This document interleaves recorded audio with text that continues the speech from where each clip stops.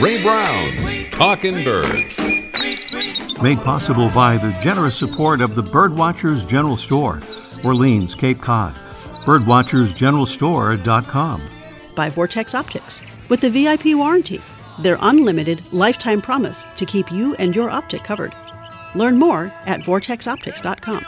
And Buteo Books, an independent family-owned bookstore carrying one of the largest selections of birding books in the world. ButeoBooks.com. And by Ocean State Bird Club. We're running new online talks about topics like owls and cuckoos to enhance your birding skills. Learn more by following us on Facebook and on our website, oceanstatebirdclub.org.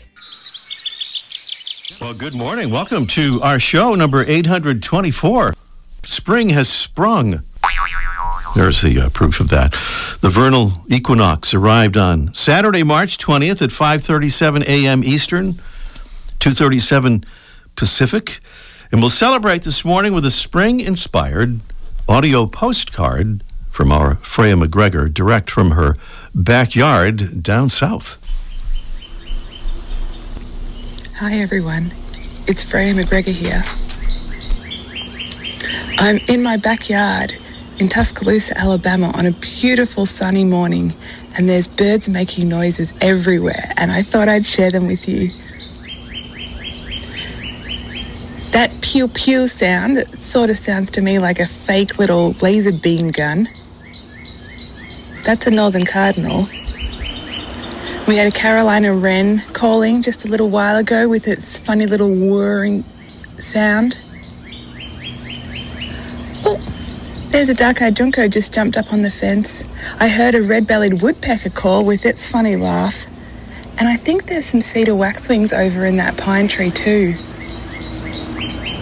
We're pretty excited to live here because we've moved so much with my husband in the army in the last few years, and we haven't necessarily had a choice of where we lived or what kind of house or backyard we had. And this backyard has so many trees, so it's so exciting to have heaps of birds. And I just wanted to share a few of them with you on this beautiful sunny spring morning. I know it isn't necessarily all that sunny or all that warm in a lot of North America at the moment, but spring has sprung here. There's buds on the trees and there's some flowers coming out, and so I just wanted to let you know that spring is definitely coming your way, and I'll send it your way as soon as possible. Bye. Thank you, Freya, and thanks for confirming that spring has indeed sprung. And this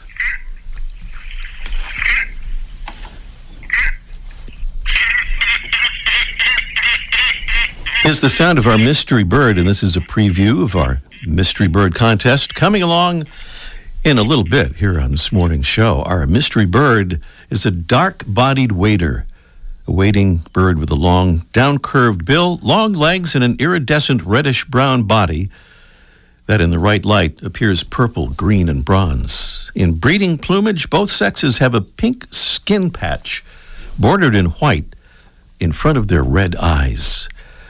Our bird might be described as a Western equivalent of a glossy bird found in the East. Clues about our mystery bird there, and a beautiful prize this morning is the Droll Yankees' new generation metal finch sock. It has a beautiful yellow top and base and offers the attraction of a finch sock with the durability of metal. And its design has been proven to attract up to double the number of birds. It can be hung or pole mounted. It's the new generation metal finch sock from Droll Yankees, makers of the world's best bird feeders. And that would be the prize on our mystery bird contest this morning. Here's a quick heads up about something good to read. The newest edition of the Birding Community e-Bulletin, created by our friends Wayne Peterson and Paul Basich, is now available. It's chock full of fascinating stuff about birds, and it's free. Just do an online search for Birding Community e-Bulletin to find it. We have a conservation alert this week, and it comes to us from the great state of Maine, where there's a bill in the legislature called an act to define intentional balloon releases as litter. The bill would kind of formalize the idea that there's no such thing as a good released balloon, because released balloons only go up in the sky temporarily and then they burst and come back down as toxic trash on the ground and in our lakes and marshes, in rivers and oceans. Please check out our talkingbirds.com website or Facebook page for details on this important bill.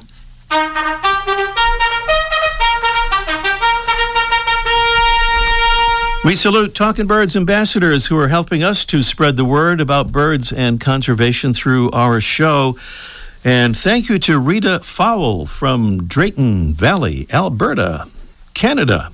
She says, as a member of the Fowle flock, I enjoy spending my spare time in nature, enjoying the birds whenever I can. I got my first bird buck when I was 20 and have added many more since then. Thank you so much, Rita. And thank you to Meg Penny from Altadena, California. She says, we're both from Massachusetts, but live in the northeastern part of Los Angeles now. We recently got into birding and are fortunate to live in a great area with lots of different birds. Our favorites recently were a family of Cooper's hawks and a bunch of red-whiskered bulbuls. Wow. That's from Meg and Josh, and they say, P.S., you got to make shirts. I think she means Talking Birds shirts. We're taking that under advisement, and we've sent Meg and Josh a couple of our Talking Birds patches in the meantime. Little marching music there. We are marching forward thanks to another whole bunch of new Talking Birds listeners joining our ambassadors family this week. We set a goal of 600 members by the end of March, and we're only 10 ambassadors short of that goal now. Wow. To all of our ambassadors, thank you so much for helping us to spread the word about birds and conservation. Being an ambassador is really easy, and so is signing up. Just go to talkingbirds.com and click on the Get Involved tab at the top of the page. That's the Get Involved tab at talkingbirds.com. Still to come on our show today, we'll learn about slow birding when we welcome Bridget Butler, a.k.a. the Bird Diva, as our special guest. We'll also catch up with Mike O'Connor in our Let's Ask Mike Live segment, talking about Cornell Labs Bird Academy. Up next, a long-legged, wolf-whistling, grassland-loving sandpiper is today's featured feathered friend, presented by Birdwatching Magazine. For more than a quarter century, Birdwatching has been North America's premier magazine about wild birds and birding. I want to ride my bicycle. I want to ride my bike. When Harvard University ornithology professor Scott Edwards rode his bike from Massachusetts to Oregon last year, he looked for and found many birds. And one sighting that stood out, as he told in a recent recounting of his trip, was in the prairie potholed pocked grasslands of South Dakota.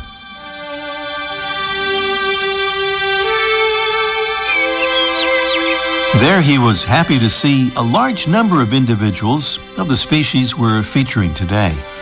It's a shorebird that has something in common with one we featured a couple of weeks ago, the American woodcock, in that it defies the dictionary definition of a shorebird as a species found near the shore. The bird is the upland sandpiper. A tall, slim sandpiper with a small dove-like head, a long neck, a long tail for a sandpiper, and long yellow legs. Its back and wings are heavily marbled in black and brown, and the belly and undertail coverts are white. In the Northeast, grassland habitat has been so drastically reduced that upland sandpipers have had to find refuge at an unusual place. Flight 247, Boston to Los Angeles, now boarding. Yes, the airport. In fact, in several northeastern states, almost all upland sandpipers make their home in the grassy areas surrounding airport runways, since they're often the closest thing to their native grassland habitats that they can find. Now back to the dictionary, which defines a wolf whistle as a distinctive two-toned whistle sounded to express approval of another person's appearance. This may or may not be the intention of the upland sandpiper's call, but part of it does kind of sound like a wolf whistle.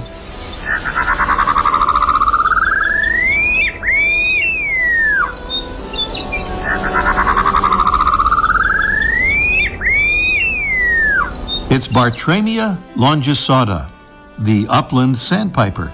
Today's Talkin' Birds featured feathered friend. Keep an eye out for it if you're in a grassland area or an airport.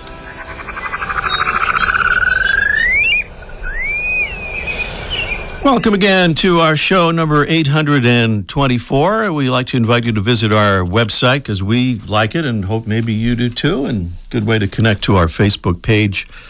And what else? Twitter. And, of course, Instagram, where we have some really, really cool pictures. That address is talkinbirds.com. Well, as she describes herself, Bridget Butler has been a naturalist for more than 20 years, playing matchmaker for the wildscape and the wonderful people who call Vermont their home. And on her website, birddiva.com, she says this in part: the pace of a birder in the field is slow and methodical, and yet traditional birding can be list-driven and competitive. Well, that has led her to create something called slow birding, and she's with us this morning to tell us more about what that is and how we might want to try it. Good morning, Bridget. Good morning, Ray. Thanks for having me. Well, it's great to have you on with us, and I love all the stuff that you're doing. And give us a further explanation, if you would, about slow birding. Yeah, so slow birding came to me over a number of years with some of the things that I struggled with traditional birding, which, like you said, was a little bit of the competitive nature, the drive to see as many birds as possible. And I felt like I was passing up some other things. And I really needed to find a way to kind of make birding my own. I shifted a lot into watching behaviors and trying to get to know different birds in a deeper way. And as I started to do this, I figured out that there were other people that maybe were turned off by traditional birding, and they needed another way to access enjoying birds with other people as well. And so in part, that's where slow birding came from. It also came from the fact that I'm a mom with 3 kids, and I don't have all the time in the world to go and see a rare bird that might pop up somewhere or visit some of those more unique habitats for birds. And I started to dig in a little bit more to what's right in my backyard, what's in front of me. And I was really amazed as I started to slow down not only the diversity of species that I was seeing, but also what I was learning a bit more about behaviors and just all these little magical things that birds do if you slow down and take the time to watch them a bit more. You also described what you said was being shamed as a beginning birder that kind of led to this somewhat. What was that about? Yeah, so, when I started out, I was actually working for the Audubon Society in Massachusetts, and my focus was more on marine life. And when I was approached by other folks that might be visiting the nature center and I didn't know birds, I kind of got put down because I didn't know what different species were. I felt intimidated at times when I went on walks, when I was trying to learn, and the pace at which other people were picking up things did not match how I was picking up what different species were. And that's become kind of a core part of how my outreach programs are designed, is really trying to take a step back and slow things down and build a bigger picture rather than focusing only on plumage and parts of birds. So you have an online course through your website about slow birding, and I think you have 3 main sections: deeper observation, deeper listening, and deeper connection.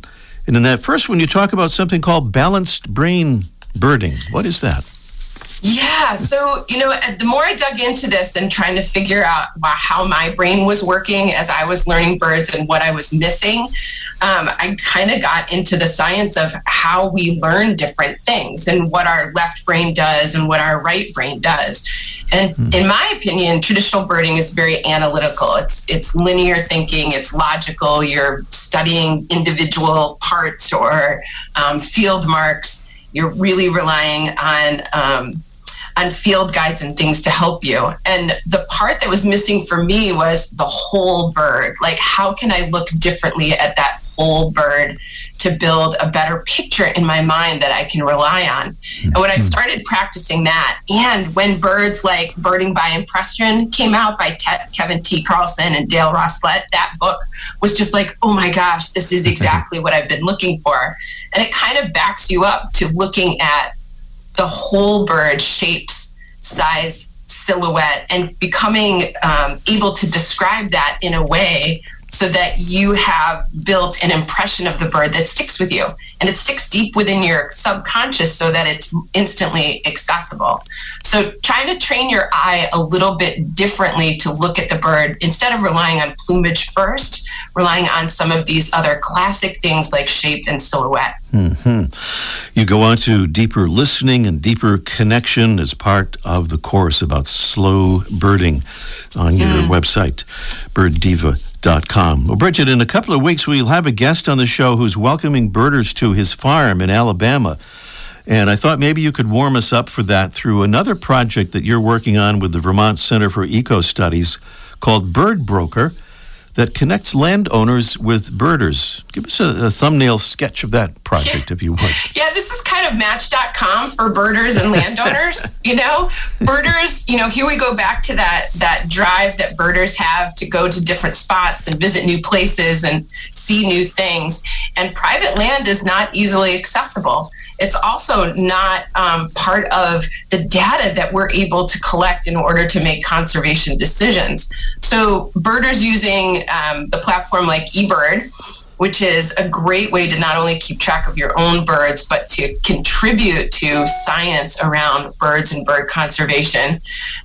We kind of tapped into the communities here and found landowners that have an interest in what's going on their property when it comes to birds, because they want to make good management decisions, but maybe don't have the skills to know what breeding birds are on their property. And that drive for birders to be someplace different. So we have a way of signing people up, mapping out where they are in the state, and then pairing them up. So birders paired with landowners. And what they do, we have a set of protocols where the birder visits the landowner's property 3 times in the breeding season, builds a set of eBird checklists that they share with the project. And that's helped us really start to build some data on private lands here in the state of Vermont. It's Bridget Butler, a.k.a. the Bird Diva. Bridget, thank you so much for being with us. Before you go, though, I wonder if you would tell us about that name, Bird Diva. As I was building my brand and trying to figure out how to make a niche for me in the birding world, I was trying to come up with a name. And there was already a bird chick, Sharon Steitler, from out in the Midwest, so I couldn't take that. Okay. And diva sounded quite delightful, so I just went with that. All right, well, that's how some of the best names come about, I guess. Bridget Butler, a.k.a. the Bird Diva. You can see more about slow birding and other cool things she's doing on behalf of birds and conservation at birddiva.com. That's birddiva.com. Thank you, Bridget. Thanks, Ray. Coming up next here, it's our Mystery Bird Contest in just 1 minute. The flutter of a tail feather, the flash of a wing bar in mid-flight. You don't always have a lot of time to identify a bird in nature, let alone to appreciate its beauty. But with Vortex Optics, you'll have the power to bring every wild moment closer. When you choose Vortex, you're choosing to have a partner in the field as passionate about nature as you are. Whether you're spotting old friends on the backyard feeder or packing for a once-in-a-lifetime trip to add a few species to your life list, Vortex offers a full range of optics and optics accessories for every birder and every budget. And whether the birds are taking you to another state or another country, you're always covered by the Vortex VIP warranty, an unlimited lifetime promise to keep you and your optic covered.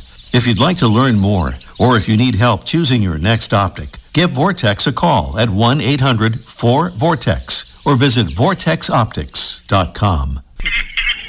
Our mystery bird, it's a dark-bodied wader with a long down-curved bill, long legs, and an iridescent reddish-brown body that in the right light appears purple, green, and bronze. In breeding plumage, both sexes have a pink skin patch bordered in white in front of their red eyes. Our bird might be described as a Western equivalent of a glossy bird found in the east. That is our mystery bird. We have the beautiful Droll Yankees New Generation Metal Finch sock as our prize this morning. 781-837-4900 is the number to call.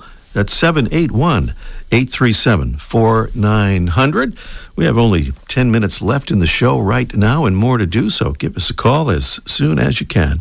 781-837-4900. Meanwhile, Mike O'Connor, it's Let's Ask Mike live in just 1 minute. Beauty-O Books carries one of the largest selections of birding books in the world. New, used, and rare books covering everything from backyard birding to general ornithology, from field guides to photography skills, biography, fiction, and humor. You'll find it all, along with the knowledgeable customer service you've been looking for, in one convenient place. BeautyOBooks.com. B-U-T-E-O. BeautyOBooks.com. My name is Josh Labatt, and I'm calling from Thunder Bay, Ontario, Canada. Becoming a Talkin' Birds ambassador is important because it connects like-minded individuals, like yourself, into the ideas of conservation and preservation, and it really builds a creative community to learn from. Talkin' Birds listeners, we hope you'll join our ambassadors family. Just visit our website and click on Get Involved at the top of the homepage at talkinbirds.com. Join today, and thanks. Let's connect to Cape Cod, Massachusetts, Orleans, to be specific, where Mike O'Connor awaits with Let's Ask Mike Live. Good morning, Mike. And happy... Ray, quite a show. I like some of those repeated things going on back and forth there. Yeah, we like to add a little variety, not the same thing all the time, I interrupted you. What were you going to say? I have no idea. I think I was going to say happy spring. That must have been it. Today's first day of spring? Today, I guess, is the first full day of spring. Oh, my God. I got to get out there. Sorry, I got to go. First full day. You need to go out there and look at some birds. You haven't done that since, this morning probably. That's right. Yeah. And I know you've got screech owls nesting in your yard, and you kind of got... It seems like it, yeah. You know what? And the tree swallows will be back. They always come back like April 1st. It's like a joke, but they always seem to come back, so they'll be on their way. We had tree swallows nesting in our Talkin' Birds garden right behind our radio station here last year, so hoping they're going to be back again this year. You should have them on the show. Yeah, we might do our show from our Talkin' Birds garden. We're working on that. That'd be good. We might just do that. But there's something else you wanted to talk about from the Cornell Lab of Ornithology and their Bird Academy, right?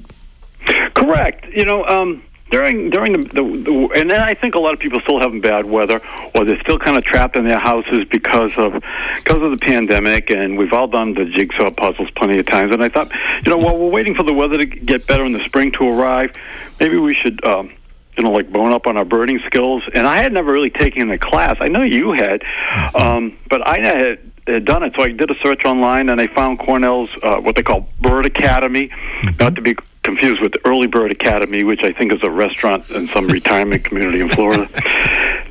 But they offer a number of classes. They range from about $30 to, I think, even like $240, so they're not cheap, but some are a few hours long, some are like 100 hours long, and they're very detailed. So I saw one on owls that I took, and it was like $60, and, it was interesting, but they focus on little snippets of owls from all over the world. Some I never heard of in parts of the world I wasn't familiar with. And and in my business, people ask me about owls all the time. And believe it or not, I don't know everything. I know that's hard to imagine. So I was going to try to learn some stuff to share with people, and it was a little bit disjointed for me, so I didn't really care for that.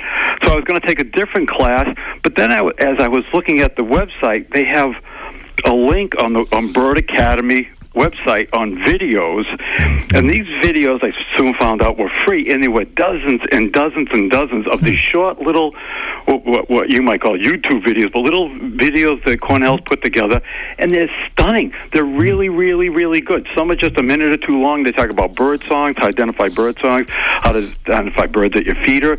Some on trips, on events they've done, like how they brought the puffins back to the coast of Maine. Those projects, the photography is just brilliant. There's islands off the coast of Alaska. It's just a really, really good source that I didn't even know that was out there.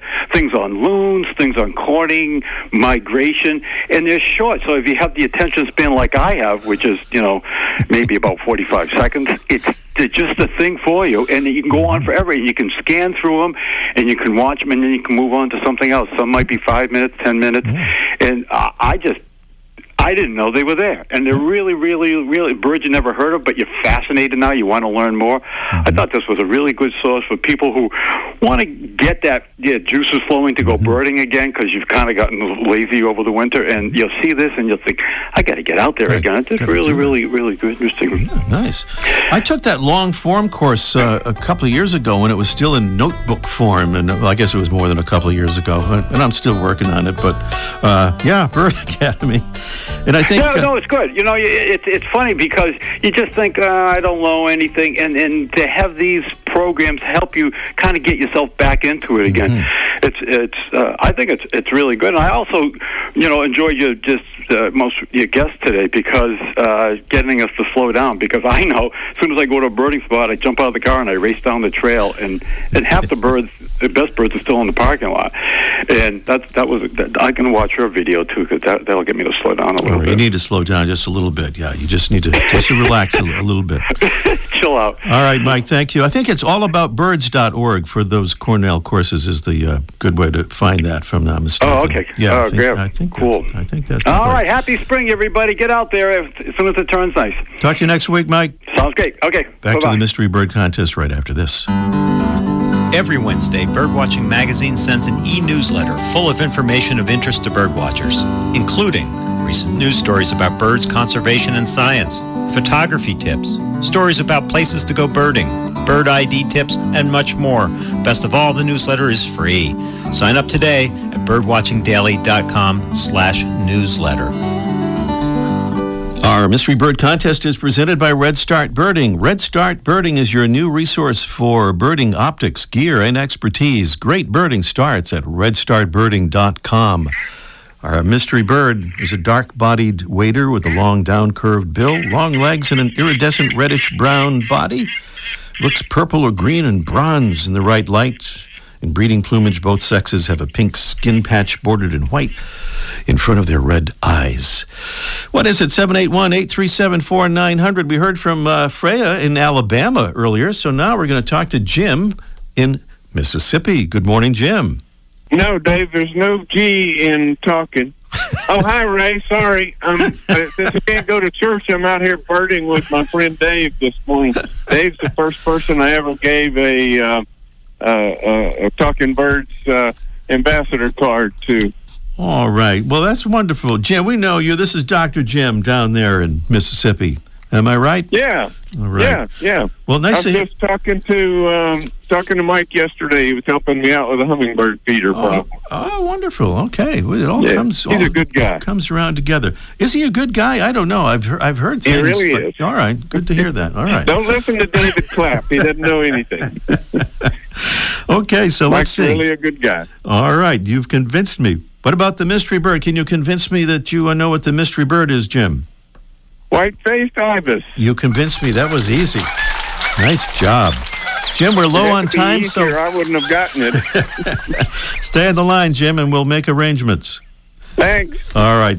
We are out of time for the show this morning. If you missed that, it was white-faced ibis is our mystery bird.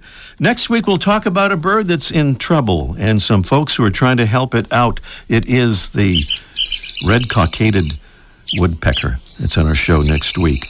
Thanks to our amazing Talking Birds team. I'm Ray Brown. We'll see you next week. The